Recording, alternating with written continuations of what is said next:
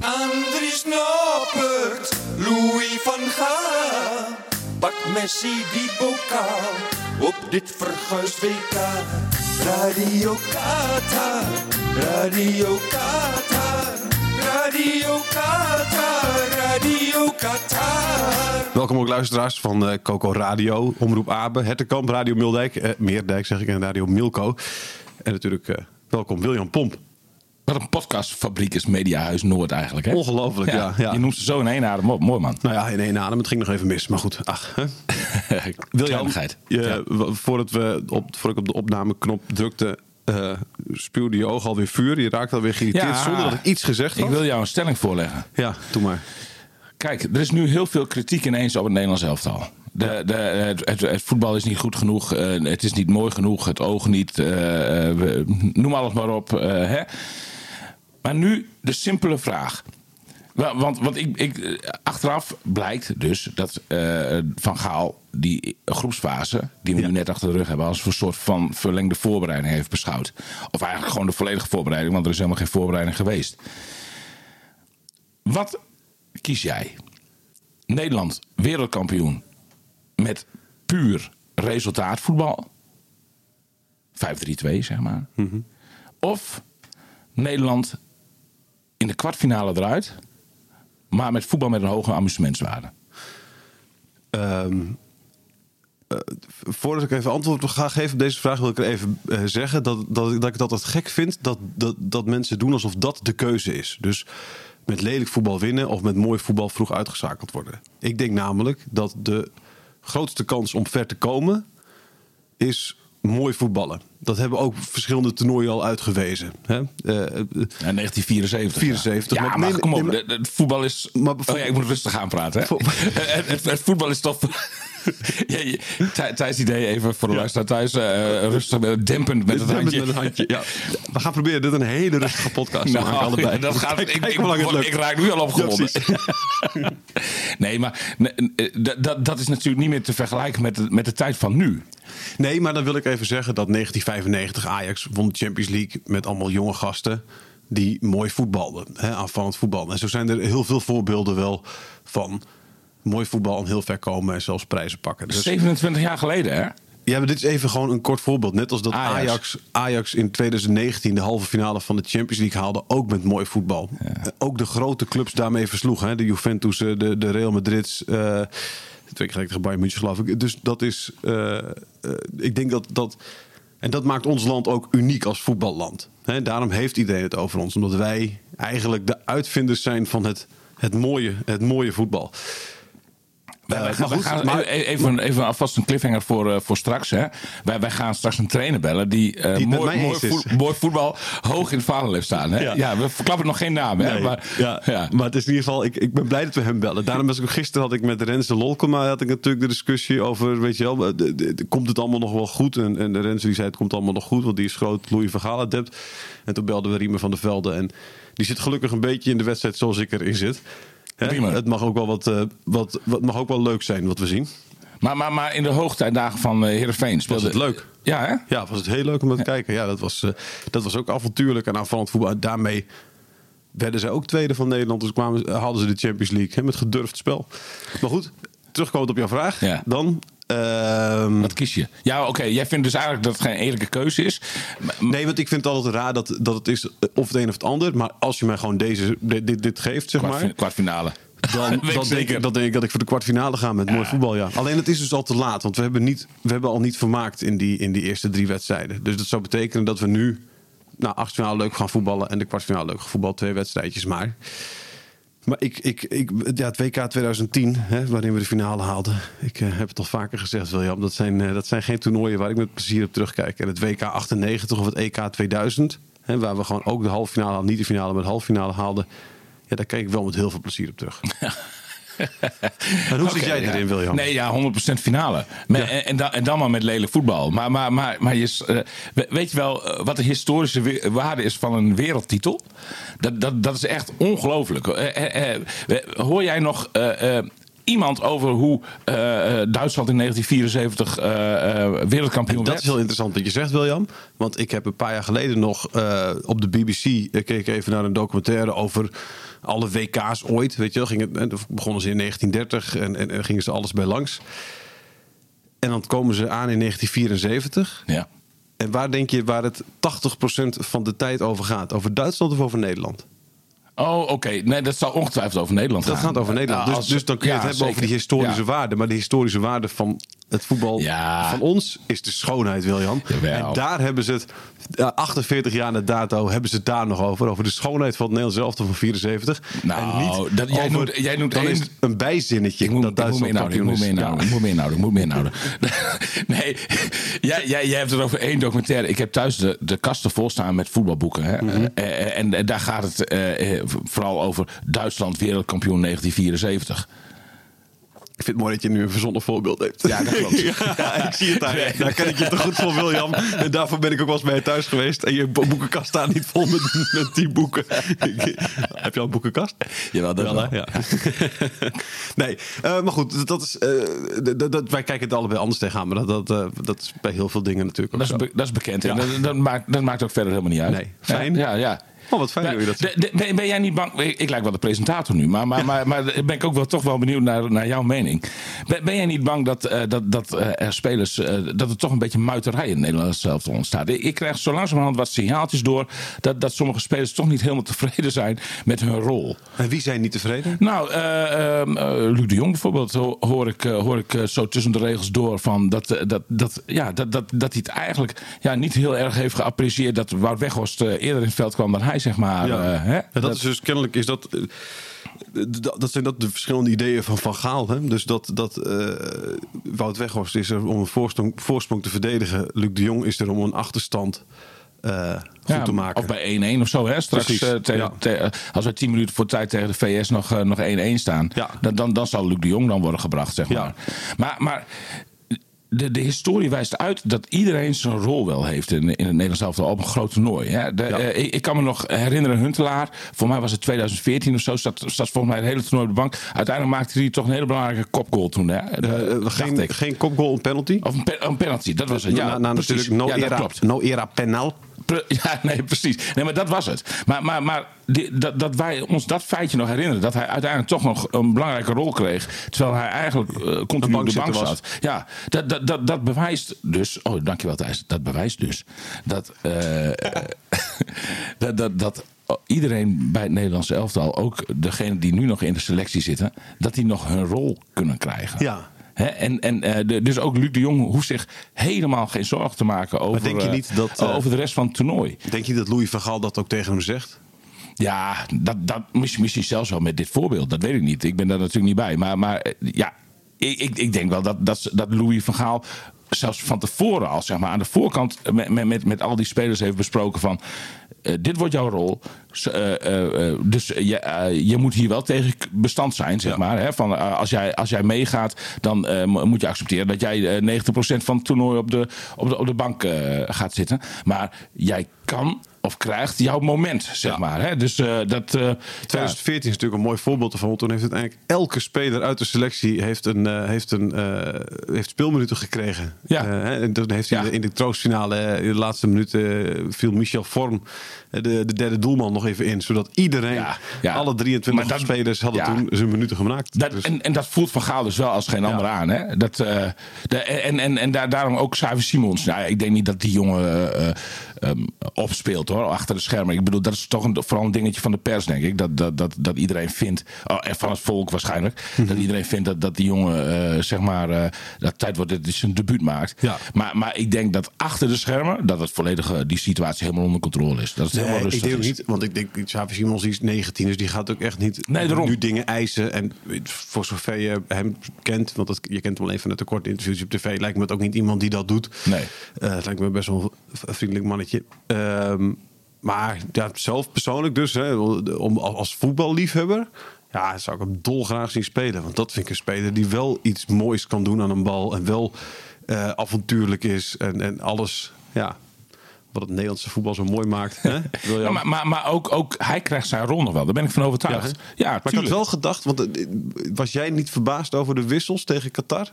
Ja, wel enigszins. Ja, net zoals iedereen eigenlijk, zeg maar. Maar ook daar, kijk, ik heb eens een keer een verhaal over Van Gaal gelezen. En Van Gaal doet alles met een bedoeling. Alles. Ja. En hij denkt niet 1 stap vooruit. Hij denkt wel 10 stappen vooruit. Hij heeft bij al deze spelers heeft hij van tevoren uitgebreid individueel gesproken. En ik weet zeker dat hij voor iedere speler individueel het traject heeft geschetst. En ook het eindresultaat, zeg maar. Ja. Het was een documentaire, denk ik, over Van Gaal. Daarin kwam ook een speler naar voren. Ik weet niet meer wie het was. Maar die was erbij bij zo'n groot toernooi. En die zei van, het is echt ongelooflijk. Want wat Van Gaal voorspelde, ja, dat kon hij helemaal niet weten. Maar het kwam precies zo uit. Ja. Ook hiermee denk ik dat Van Gaal echt, die heeft, en echt, ik bedoel, hij is geen waarzegger of zo, of een profeet. Dus hij niet alles zal uitkomen wat hij zeg maar zegt of voorspelt. Maar in grote lijnen denk ik dat hij dat allemaal als een enorm groot visionair zeg maar voorziet. Ook voor jou geldt in Van Gaal we trust. Net als zeker. 100%. Renze ook. Ja, oké. Ik ben benieuwd of Dick Lukkien, want die gaan we even bellen. Ja, dat is een grote verrassing. Ook zo'n verhaal gelooft. Nou, ik ook. Even bellen met een echte voetbalkenner. Goeiedag Dick. En William is er natuurlijk ook. Goeiedag William ook. Goedemorgen Dick. Dick, vraag je, ben je aan het genieten van het WK? Ja, zeker. Voetbal is altijd leuk. En, ik geniet wel van een aantal ploegen, moet ik zeggen. En welke ploegen zijn dat? Frankrijk, Spanje, Duitsland in de wedstrijd tegen Spanje. Mm-hmm. Dat zijn zo met name Frankrijk en Spanje zijn wel... en Brazilië vond ik de eerste wedstrijd heel goed. Ja. Dat zijn leuke ploegen om te zien. Ik merk dat er een land ontbreekt. Ja, ik ook. Ja, Nederland bedoel je. Ja. Dat is ook niet zo... de amusementswaarde nog niet heel hoog. Nee. En ik denk ook eerlijk gezegd dat we te weinig echte specifieke kwaliteit hebben om dat goed voor elkaar te krijgen.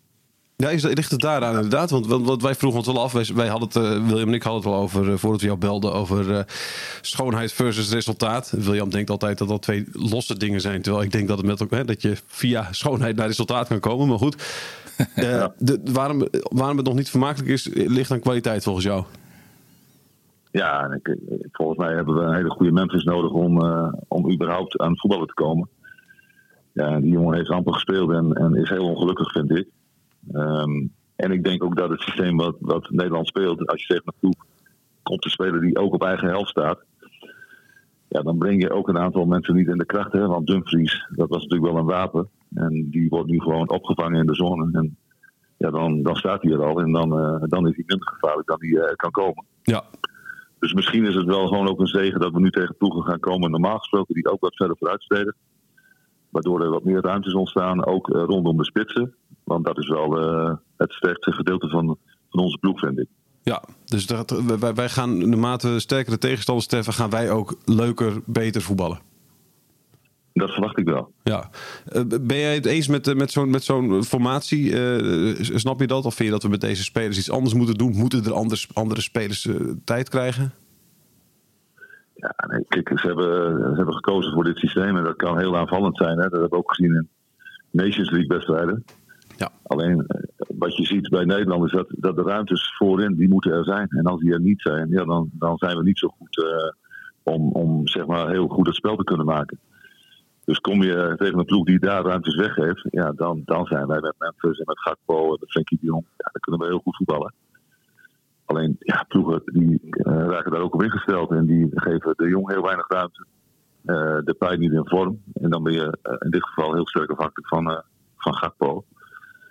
Ik vind persoonlijk dat je met 5 speelt, dat je eigenlijk altijd verbinding mist aan de zijkanten. Dus ik zou daar niet heel snel voor kiezen. Mm-hmm. Wat bedoel je met verbinding aan de zijkanten? Waar precies? Nou, dat je afhankelijk... Nou ja, kijk, je speelt normaal gesproken als Dumfries komt, dan heeft hij nog een buitenspeler voor zich. Ja. Bij Inter trouwens niet, omdat ze ook met 5 spelen. Dus je bent bijna altijd afhankelijk met je pack van of hele goede passing. Nou, dat kan blind. Alhoewel hij dat ook nog niet heel goed doet. Mm-hmm. Maar je komt bijna altijd in een 1 tegen 1 terecht. En waar ik wel van hou is dat je aan de zijkant ook het overtal uit kunt spelen. Omdat ploegen tegenwoordig de binnenkant heel erg dicht bouwen en bewaken. Ja, zul je toch eerst via de buitenkant moeten. Ja. Nou, dan is het wel lekker dat je niet alleen maar afhankelijk bent van een actie. Maar dat je ook af en toe gewoon dingen uit kunt spelen doordat je daar overtal hebt. Ja, dus dat is ook een reden waarom wij inderdaad bij het Nederlands elftal heel weinig combinatievoetbal zien. En bij Emmen bijvoorbeeld heel veel combinatievoetbal zien. Nou ja, kijk naar Frankrijk of kijk naar Spanje. Daar zie je volgens mij de combinaties vanaf spatten. Ja. En dat is altijd veldbezettingen. En dat, kijk, als de tweede spits bij Nederland naar de zijkant gaat, ja, dan heb je daar ook bezetting. Alleen dat gebeurt gewoon veel te weinig, vind ik. Ja, die zijn dan te statisch, of? Nou ja, ik weet niet wat de opdracht is. Het is altijd moeilijk oordelen om te zeggen van ze doen het niet goed of ze zijn te statisch. Misschien is dat wel wat Van Gaal wil. Maar je ziet gewoon dat we op het moment dat de bal aan de zijkant is, dat het lastig verder voetbal is. Ja. Is daar in dit systeem ook een oplossing voor te vinden? Ja, dat is door je wingback heel hoog te zetten en zeg maar de zijkant van de 3. Dus dat zijn in dit geval meestal Timber en Ake. Mm-hmm. Om die dan wat breder te zetten. Dus dan krijg je met zeg maar 2 van dat drietal en de wingback krijg je verbinding. Alleen dan word je wel wat opener, kom je wat opener op het veld te staan. Precies. Omdat je in de omschakeling wat problemen kunt krijgen. Ja, maar dan heb je natuurlijk Virgil van Dijk die kan daarmee omgaan, toch? Nou, Virgil kan prima 1 tegen 1 spelen. Maar dan heb je ook te maken met een spits die meestal tegen Van Dijk speelt. Ja. Daar zie ik het probleem niet. Maar daar zie je natuurlijk ook middenvelders die vertrekken. Ja, dat kan wel problematisch zijn als 2 van de 3 centrale verdedigers weg zijn. Ja. En dat zien zij natuurlijk ook, want de keus voor Van Roon, mm-hmm. die impliceert dat ze nog wel op zoek zijn naar de balans. Ja, ja.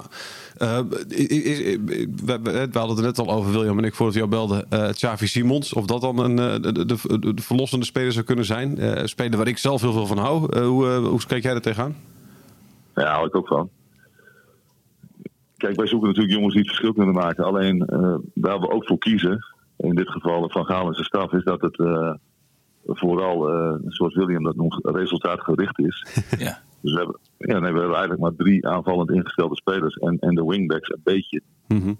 Dus er is niet zo heel veel plek voor Xavi Simons, omdat Gakpo, Depay en meestal gebruikt hij nu Klaassen, dat de 3 zijn waarvan hij denkt dat de meeste kans van slagen heeft, het meeste rendement kan halen. En dan kiest hij dus voor 2 mensen met creativiteit en 1 loper. Mm-hmm. Ja, en dan zou Simons dus moeten spelen. Noah Lang kun je dan ook noemen. Ja. Zou dan moeten spelen voor Memphis of voor Gakpo. Ja, dat is een keuze waarvan ik verwacht dat hij die niet heel snel gaat maken. Maar Dick, als jij nou mag kiezen, hè?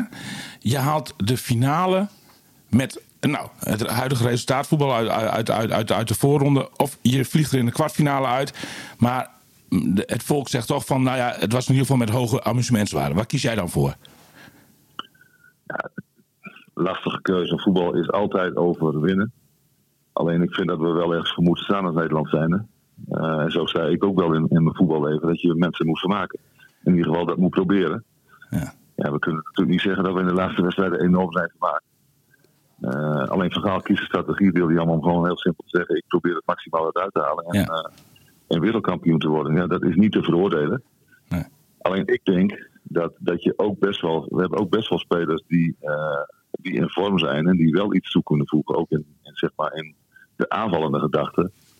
Dat je de romantische gedachten. Ja, en dat hoeft niet uit te sluiten dat je daarmee geen wereldkampioen kunt worden.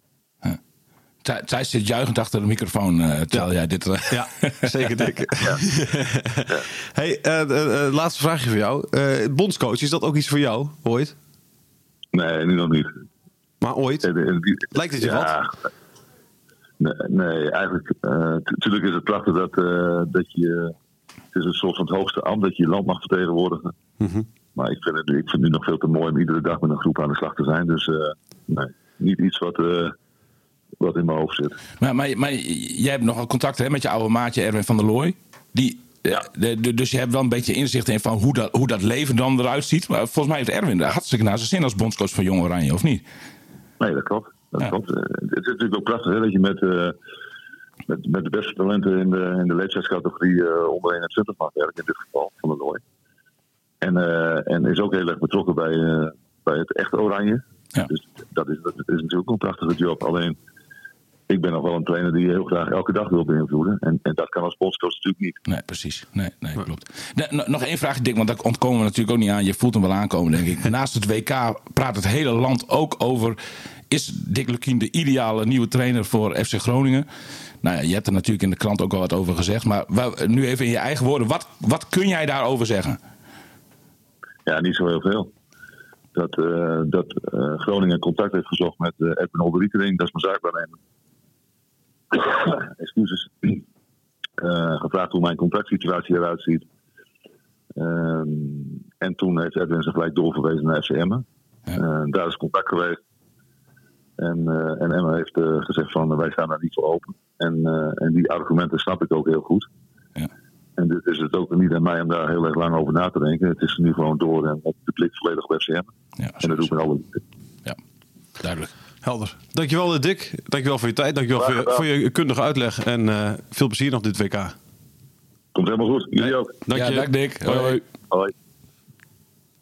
Leuk, hè? Ik was... het is nu donderdag hebben we vandaag, toch? Ik was woensdag even bij de boekuitreiking van Piet van Dijk. Ook gast in deze podcast geweest, Radio Qatar. Die heeft een boek geschreven over zijn angsten. En tot mijn verrassing kreeg Dick, want dat wist ik niet... maar kreeg Dick Lukkien daar het eerste exemplaar uitgereikt. Omdat tussen Piet van Dijk en Dick Lukkien is een hele hechte vriendschap ontstaan. Piet heeft zijn vriendin in Veendam wonen. En zodoende ziet hij Dick zeer regelmatig. En drinken ze wel eens een bakje koffie bij Hotel Parkzicht in Veendam. Ja. Bekende locatie. En nou ja... Daar sprak ik Dick ook nog even. Was hartstikke leuk. Ja. Maar dat even volledig terzijde. Ja. Ik zou hem wel als bondscoach willen zien. Dick. Ja, maar de manier waarop hij over voetbal denkt, daar hebben we het over gehad al. Ja, wou ik zeggen. Of was het in de kroeg of zo? Maar dat was dus wel hier. Ja, precies. Nee, oké. Weet je hetzelfde of wij hier praten in de kroeg? Ja, geen enkel probleem. Maar doe ook altijd met een koptelefoon op en een microfoon ervoor namelijk. En Dick luistert deze podcast ook. Dus hij wist ook wel waar hij op ging antwoorden, zeg maar. Want hij weet dus denk ik wel. Ja, niet dat het ook maar van enig belang is, maar hoe ik er tegenaan kijk. Ik denk wel dat Dick een trainer is inderdaad die wat meer tijd met een groep moet doorbrengen voordat hij zijn manier van voetballen zeg maar kan inslijpen. Misschien wel, maar daarbij wil ik ook nog weer even zeggen, ook nog weer als voorbeeld, Emmen is nu 2 keer gepromoveerd, zeg maar, met een aanvallend voetbalidee. Met een trainer die vermaak altijd in zijn hoofd, in zijn achterhoofd heeft zitten, zeg maar. Dus wederom een succesverhaal waarbij... Ja, maar daar kun je net zo goed de andere kant. Emmen staat nu 16e en is ook een keer gedegradeerd met het prachtige voetbal. Ja, en de 30 jaar daarvoor is er niks gebeurd bij die club. Nee, nou ja, goed. Eens. Ja. Maar het is, ik vind het wel een beetje continu een soort van eenzijdige belichting van jouw zijde. Nee, maar weet je, ja, het is niet altijd effectief, zeg maar. En ja, goed. Ik ben ook liefhebber van mooi voetbal. Vergis je niet. Ja. Ik deed dit seizoen was ik bij Sparta Emmen. Nou, daar maakte Emmen een goal, joh. Nou, dat vond ik echt een geweldig mooi doelpunt. Over 3 schijven heel snel langs de flank voorzet. Nou, maar dat is dus wat ik zegt, hè, dat is het combinatiespel van FC Emmen. Klopt. En dat is iets wat je bij Oranje tot nu toe nog niet hebt gezien. Nee, maar dat is heel moeilijk om dat te introduceren. En ook vanuit het perspectief van Gaal gezien dan, zeg maar. Ook hij heeft maar heel weinig tijd die hij natuurlijk met zo'n selectie doorbrengt. En ik denk dat resultaatvoetbal veel makkelijker, zeg maar, te introduceren is en tussen de oren te krijgen is van spelers dan het combinatievoetbal waar jij en ook ik dus wel liefhebber van ben. Ja, maar heb je wel een potje. Maar ja, weet je, het tijdsbestek is heel kort, zeker voor dit toernooi. En dan rest je gewoon 1 ding. En dat is denk ik gewoon simpel houden. Ja, neem Frank Wormoed bij FC Groningen. Die had ook fantastische plannen om heel mooi te spelen. Volgens zijn visie 14 kaartjes met situaties die spelers uit hun hoofd moesten kennen, et cetera, et cetera. Die man is 4-5 maanden bezig geweest. En hij kreeg het niet tussen de oren. En nu is hij op vakantie in Spanje.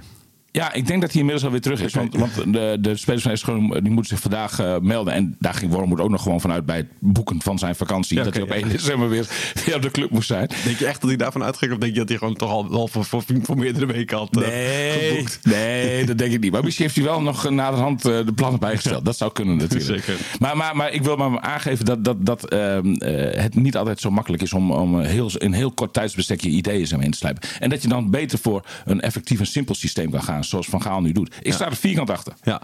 Hey, laatste dingetje. Williams speelt straks natuurlijk in de achtste finale tegen Verenigde Staten. Ja. Het kan zijn dat die wedstrijd natuurlijk in een gelijkspel eindigt. Rustig afwachten. Dat er penalties komen. Nee joh. Nee. Maar dat zou kunnen. Zeg ik. Ja, zou kunnen. Ja. Is Noppert dan ook de man die blijft staan? Of gaat Van Gaal denk je nog een trucje uithalen? En Noppert er weer uithalen voor de penalties? Ik weet eigenlijk niet hoe goed Noppert in penalties is. Dat weet jij misschien beter. Hij heeft er nog maar heel weinig gehad. Maar hij heeft er nog maar heel weinig wedstrijden gespeeld natuurlijk in zijn leven. Ik begreep dat hij de enige is die tijdens die testen een penalty heeft gekeerd. Maar het gerucht gaat ook daarbij dat die strafschop, de nemer van die strafschop, uitgleed op het moment dat hij hem nam. Dus dat hij ook zeg maar een hele makkelijke penalty te keren had. Dus, maar dat zijn de geluiden die ik ergens heb opgevangen. Maar voor de rest, nee, geen idee hoe goed hij daarin is. Maar dat weet ik ook niet bij Pasveer of bij Bijlo. Bij Bijlo. Nee. Bij Chesney weet ik het inmiddels, maar voor de rest geen idee. Ik dacht dat Pasveer wel een goede penaltykeeper was. Dacht ik. Hij heeft gewoon vooral een goede trap, Pasveer. Ja, maar ook wel. Ja, maar een penalty is natuurlijk iets heel specifieks. Nee, daarom.